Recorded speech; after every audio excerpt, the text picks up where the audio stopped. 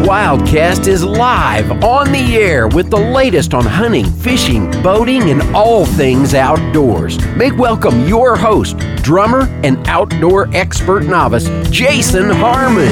All right. Hello, everybody, and welcome to this edition of Tennessee Wildcast. Excited to be here today. We are live at Tellico Hatchery in Tellico, and it's a cold morning, but we're glad to be here. Miss Mimi Barnes is my co-host. She's the Region 3 Information Coordinator, and we've got Mr. John Ellis and Travis Scott. John is our Tellico Hatchery Manager, and Travis is our Regional Rivers and Streams Coordinator. So glad to have both of them with us today, and Mimi is my co-host, and excited about what's behind me. This is a great location, and excited to talk about the hatchery itself and what all goes on here, and get more information from these guys. It's a beautiful location. I said this might be one of my favorite places yet. I'm a little jaded towards Region 3, you know. I mean, it's your home. It's my home. But it is a gorgeous location, and you get to see it every day. Yeah, it's truly beautiful up here. It's a cold morning. I'll say this is one of our coldest shows. So far. Maybe the one here in a few weeks might be colder. But anyway, we're going to get started just right off the bat. First, I want to meet John and meet Travis. John, tell us about yourself a little bit. How'd you get into the outdoors? How'd you get started with the agency? And what brought you to Tellico? I've been involved with outdoors my entire life. You know, since I was a child, in different aspects, whether it be hunting, fishing, kayaking, you name it. My wife and I lived in various parts of the country. We lived in Montana for a while, Colorado for a while. We actually met on a river, and then this is actually the third time we've lived in the National Forest. So wow, it's good to be back. It's just kind of, I don't really have any rhyme or reason for it. It's just how it worked out. That's cool. And we were talking before the show. You got into the hobby of flying. That's pretty cool. Yeah, lately that's kind of been my major interest. Something I'm really in love with. Cool. Just one of the many things, because he's also a whitewater kayaker. Yes. So varied skill sets that are good to have along this river. A jack of all trades. Travis, I know you have a really interesting background too. Tell us a little bit about your background. I started out similar to John. My dad would take me hunting and fishing, and I still have memories of looking at giant trout in the stream, hoping to catch them one day. And still haven't caught the big one, but I'm getting closer. But yeah, grew up hunting and fishing, went to school, got a degree in biology, and first job I went to Alaska to work at a salmon hatchery, and worked up there for a couple of years and got some experience. Worked my way back to Tennessee, did some contract work with TVA, surveying streams in the southeast, and then I got hired about 20 years ago with TWRA on a streams crew and worked at various capacities over the years. I've been a hatchery manager at 2 different facilities, including this one, and been on rivers and streams crews for most of my career. I did a short stint in Memphis as a wildlife officer, and then now I'm over all the rivers and streams here in Region 3. I know you are influential in helping make some positive changes here at the hatchery, which continue, of course, in the management and how you're raising fish. And we'll get to that in a little bit. But yeah. So I didn't know you worked in Alaska. That's awesome. That's pretty cool. Yeah. And then Montana, we got some diverse folks. I mean, they've been all over the world.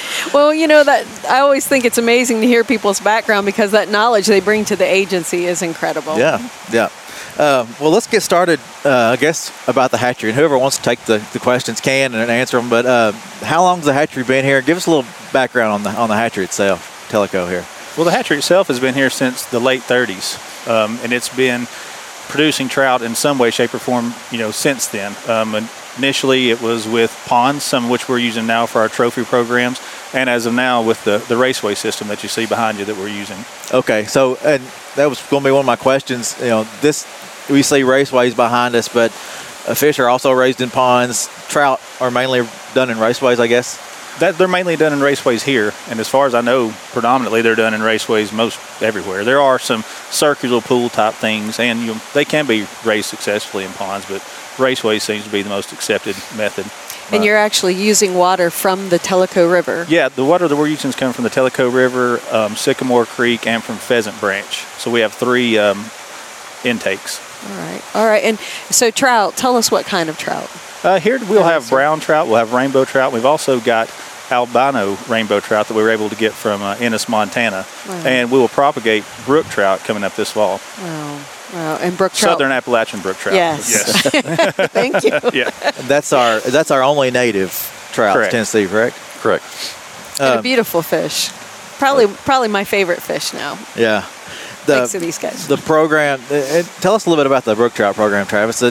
We've got another building here behind us where that project's happening, and there's more improvements coming along on that area. Yeah, the brook trout building was originally constructed in the early 90s over one of the existing round pools from the late 30s.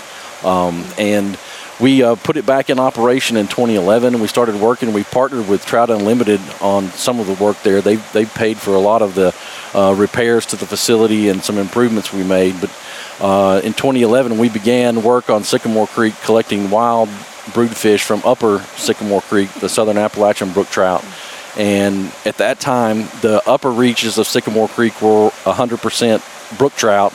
The lower reaches were 100% rainbow trout. And our goal was to try to push Sycamore Creek throughout its entire length to mostly brook trout. And we were doing some efforts to remove rainbow trout and go back in and stock with some fingerling brook trout that we had raised in our facility into that stream. We had a setback in 2016. It was a historic drought. It was the lowest water levels ever recorded on the Tellico River. So we had to drop back and make some adjustments, but we were fortunate this year we got a grant from TVA to purchase a chiller unit and some pumps and equipment to have a partial recirculating system. So we will have, if we run into another issue with low flows and warm water temperatures, we'll have the ability to adjust those flows and water temperatures so they'll be favorable for the trout. And that was one of the questions that we had for you is to talk. We wanted to hear a little bit about those improvements, knowing that we're in a time with higher water temperatures and that we might have some drought conditions. What improvements have been made, and how do they help the trout survive? Oh yeah, we've started. And John's really taking it to the next level here with some low head oxygenators, they're LHOs, and they actually inject oxygen into the water. That's one of the issues you run into with warmer water. It doesn't hold as much oxygen as cold water. And so as that water warms up, you have less oxygen. And of course, if you're feeding fish, they're consuming a lot of oxygen to process that feed and to grow. So you want to keep those oxygen levels high, and those LHOs help to do that. And that increases, I assume it increases or helps it maintain productivity of fish that come out of this. How far reaching is the stocking efforts with the fish that are raised at this hatchery? Well, we typically, during our stocking season, we'll hit Citico Creek, Tellico River, and Green Cove Pond. But we've also expanded into, 8 streams into Polk County? That'd be correct, wouldn't it?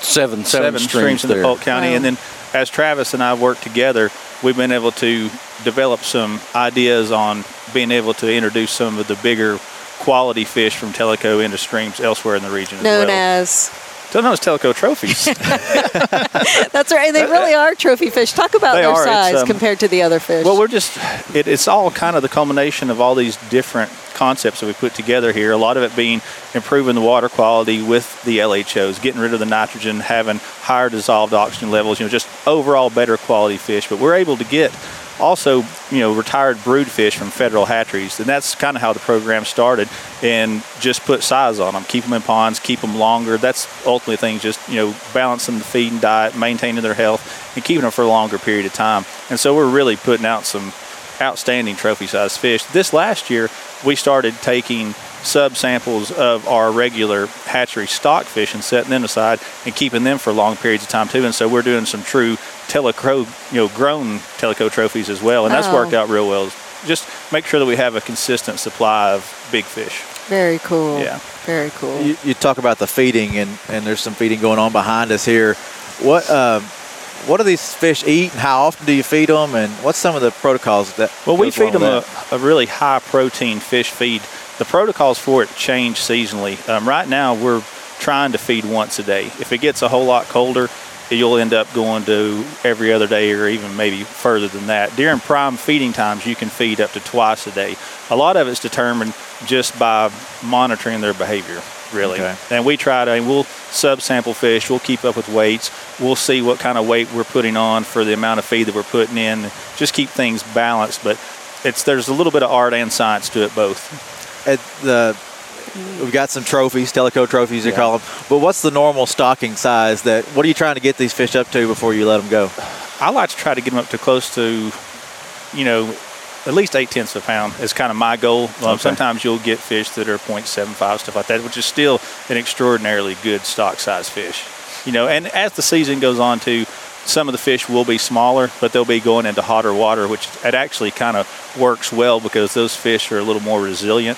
So the smaller fish actually do better being stocked late in the season. And those fish will probably go around a half pound. So we talked in a previous episode about delayed harvest, but just talk to us a little bit about what that delayed harvest looks like here. Well, delayed harvest on Teleco, we're able to stock our standard stock size fish as well as some of our Teleco trophies. And basically it just gives us the ability to have a fishery active during the winter, because you'll see a tremendous amount of people up here all winter long fishing it. And it also gives us a little more hatchery space to have fish for next year, and then it expand into some of the ideas that Travis has had as far as being able to get Teleco trophies and bigger fish in other streams in the region. Pretty cool. When you, I guess, do you have fish come in as eggs, or how does the production start here? Our fish will come in between 5 to 8 inches long from federal hatcheries. Okay. At that point, we'll start our feeding regimen on them and try to get them up to size. Some of these fish will start coming in around July, and the last of them we just received. Is that about how most hatcheries work? Do you get them? I guess it varies across the state on what it does, species and all that stuff too. Tennessee Wildlife Resources Agency operates 4 cold water hatcheries, and 2 of them receive eggs and raise up, and the other 2 facilities, us and Irwin State Hatchery, both receive fish that are already started that we grow to larger sizes to stock out. All right. But Buffalo Springs and Flintville Hatchery both get eggs and raise them from the egg stage. Go ahead. Well, I was going to say one thing I wanted to touch on before we move from the trout themselves. The brook trout going up to Sycamore Creek. Tell us about that experience. How those fish? I got to be a part of that, and it was a pretty neat experience going horseback and bringing the fish out. Yeah, part of that project when we started, the vehicles weren't allowed to access the upper Sycamore Creek, and so in order to get those brood fish out and to take fish back in, we utilized horses and carried the fish on horseback, and that involves you have to take the fish and you put them in a bag with water, and then you inject oxygen into that bag and seal it up tight. And so on their trip out, as the water sloshes around on the horse, it helps incorporate that oxygen into the bag.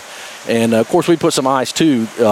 If the water temp was going to get warm, it would help keep the water cool. And then we would bring them in the facility and acclimate the water to the same temp we had in the facility, and then release the fish in there.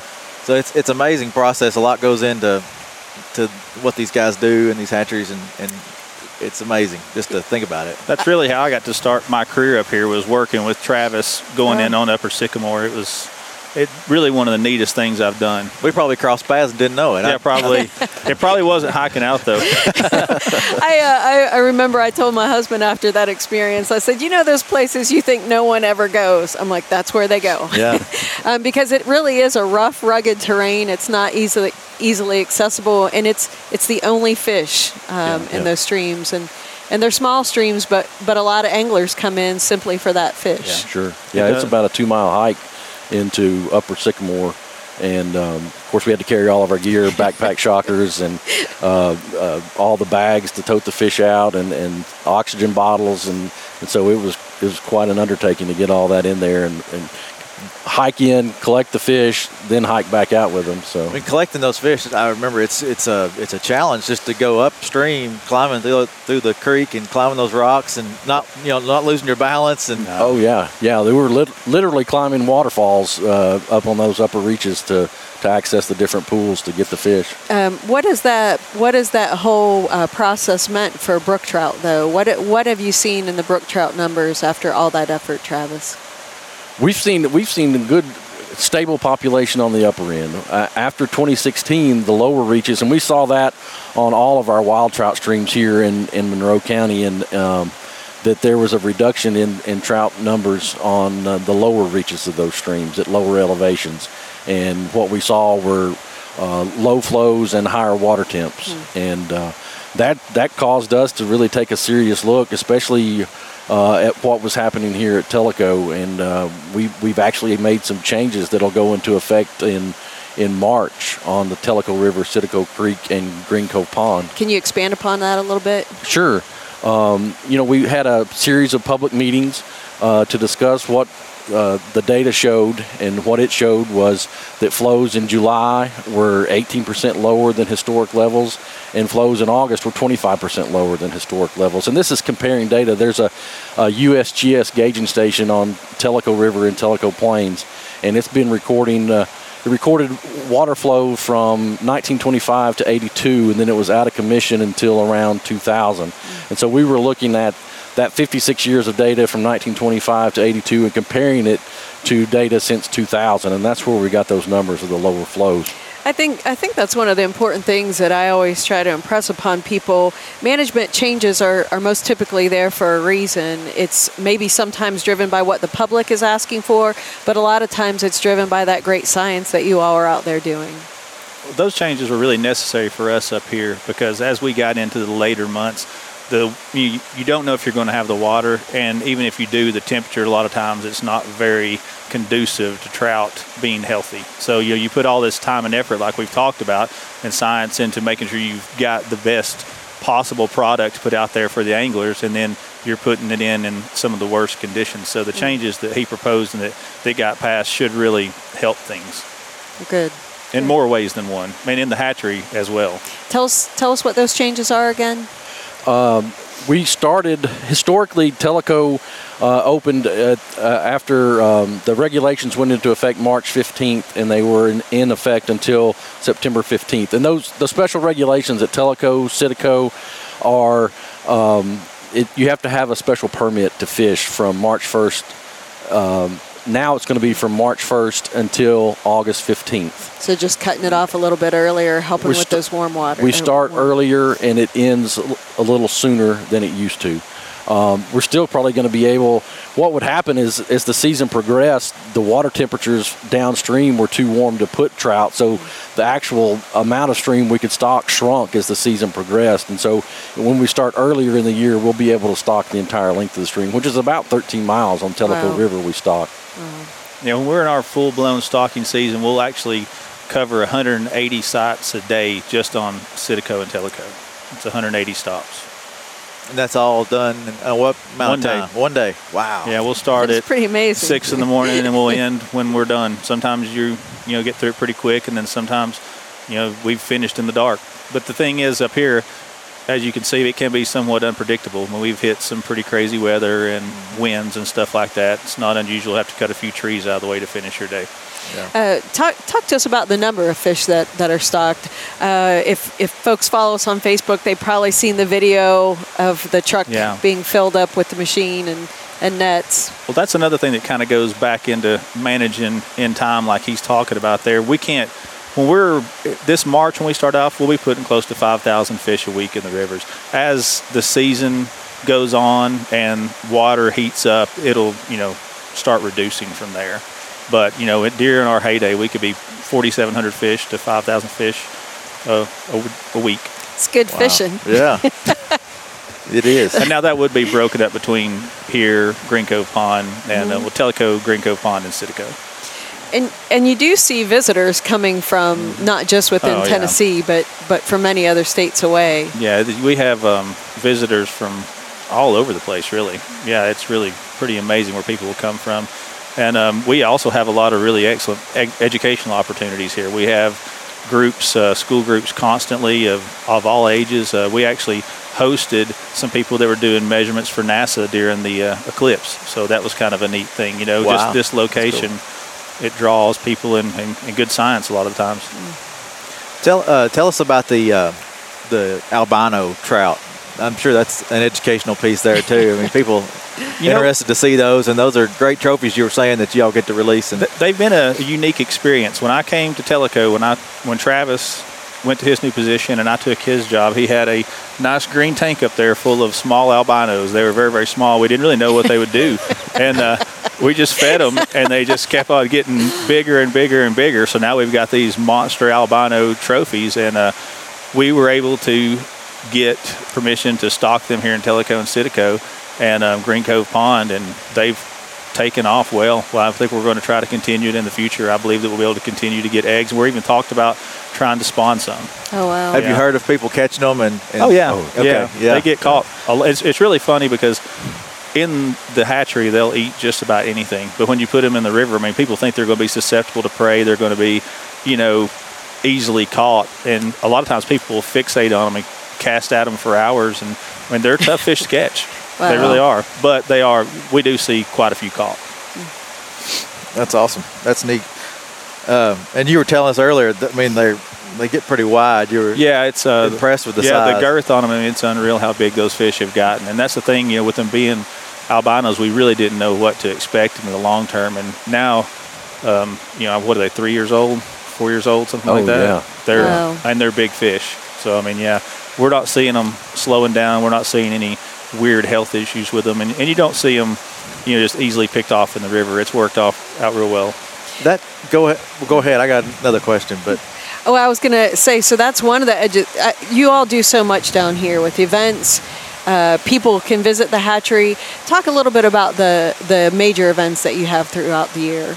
Our major events, as far as the hatchery is concerned, is we'll have 2 Project Healing Waters events, which Project Healing Waters is an organization that looks to help, veterans and even disabled servicemen with rehabilitation, whether it be, mental or physical, through fly fishing. That's and amazing. So, it's an incredible organization, and it's something that anybody that has the opportunity to should become involved with.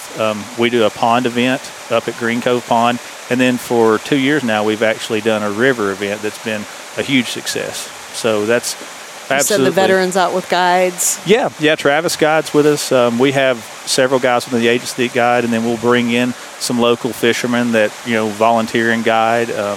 And typically, each veteran will have a guide. We'll have the river in good shape for them. They'll take off and get a day of fly fishing in. And every year so far, it's been a great experience. When you see guys, I guess the greatest compliment that we get from it is at the end of the day, after we've eaten and everybody's had fun, most of the guys pack their stuff back up and go fish till dark. That's so wonderful. It's a good thing. And it's good for them. You hear a lot of the guys, have real positive testimonies of what it's done for them. Wow. So that, and then we'll have in June our Tellico River kids fishing event, which is continuing to grow every year as well.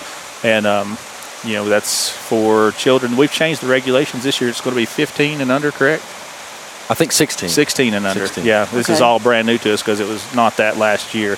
But and actually that's a good thing. It's going to kind of expand the opportunities because there's a lot of people that are 16 years old that would like to come out and fish with us. And we're also going to get a bigger stretch of river this year. So, our kids event, it's really been second to none. And then there's some more opportunities it's being built right now with the Moment of Freedom Pier. Tell us about that real quick. The Moment of Freedom Pier is being constructed, and it's almost finished, and it'll allow handicapped access to stream fishing, which is something that's, as far as I know, does not exist anywhere. And those guys will have the ability to, fish right there in a very, very good location that we can stock and watch over for them. So, it's going to change a lot of things as far as disabled access goes in Tellico and with our events, with our events, because when in some of these Healing Waters events and things like that, I mean, you find people that do have issues that need, easier access to the river. And it's going to be a really positive addition to the Tellico fishery. I'd say once that one gets going, they'll see how important and how beneficial it is. We'll probably have more of those throughout the state. Yeah, and it's really pretty. They've done a great job building it. It is pretty. Yeah, those guys are working hard. One thing that popped in my head before we ran out of time, you mentioned challenges, and I see these nets on top of these raceways, and I'm assuming that's to keep prey from preying on the fish. It might be to keep something else out of the water. It's just a general barrier to keep things out of the water. What's some of the challenges you run into? Do you run into problems with birds and things like that? Really not so much as far as things like that go. I mean, most of the challenges in Tellico are related to weather. Okay. Obviously the river runs right down the middle of the National Forest, so we have a pretty heavy leaf fall, and that can be a real problem with intakes. things like Travis encountered when he was up here, when you don't have water, extreme temperatures. So a lot of the things that we face up here are environmental.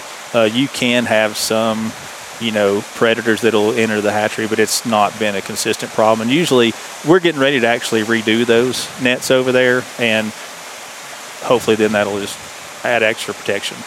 But they're just as good for keeping, buckets and things that getting thrown in the raceways as they are animals. Yeah, I got you. Well, and that brings up a point I do want to make. People can visit this hatchery, Yes, but it's not absolutely. open every single day. So maybe talk to us a little bit and let folks know when can they visit, what's appropriate. Well, our hours will change seasonally, and they'll be posted online, and they can always call here, and it'll be on our answering machine. Okay. Right now, we're open Monday through Friday from 9 till 3, and we're closed on weekends and state holidays. All right. During the summer, we will be open again on the weekends. All right. And a lot of visitors, too. I have one other thing to touch on. Go before. ahead. Yeah.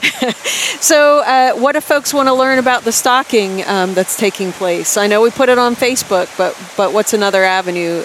If folks, should they call the hatchery? Oh, yeah, you can always call the hatchery and talk with one of us. If we are not available, then we usually post our stocking data on the answering machine. We try to update that weekly. And then, of course, you get my weekly email, which I send to you, and you post on Facebook for us. So there's always a Teleco stocking report available on the TWRA Facebook page. All right, that's great. And one other thing I'm thinking about, too, is how do you find this place? We started coming back here today, and I'm like, I don't remember being this far down the road. But if somebody wants to come visit, come to Teleco, hit the Skyway, and then what? Turn up the river road and don't use your GPS. No cell phone signals here. If you need Don't depend on your GPS. Go through Teleco Plains. Go like you're going up the Cherry Hill Skyway, and then turn right on River Road and just follow it straight on up. When you go through Green Cove, you're a mile away.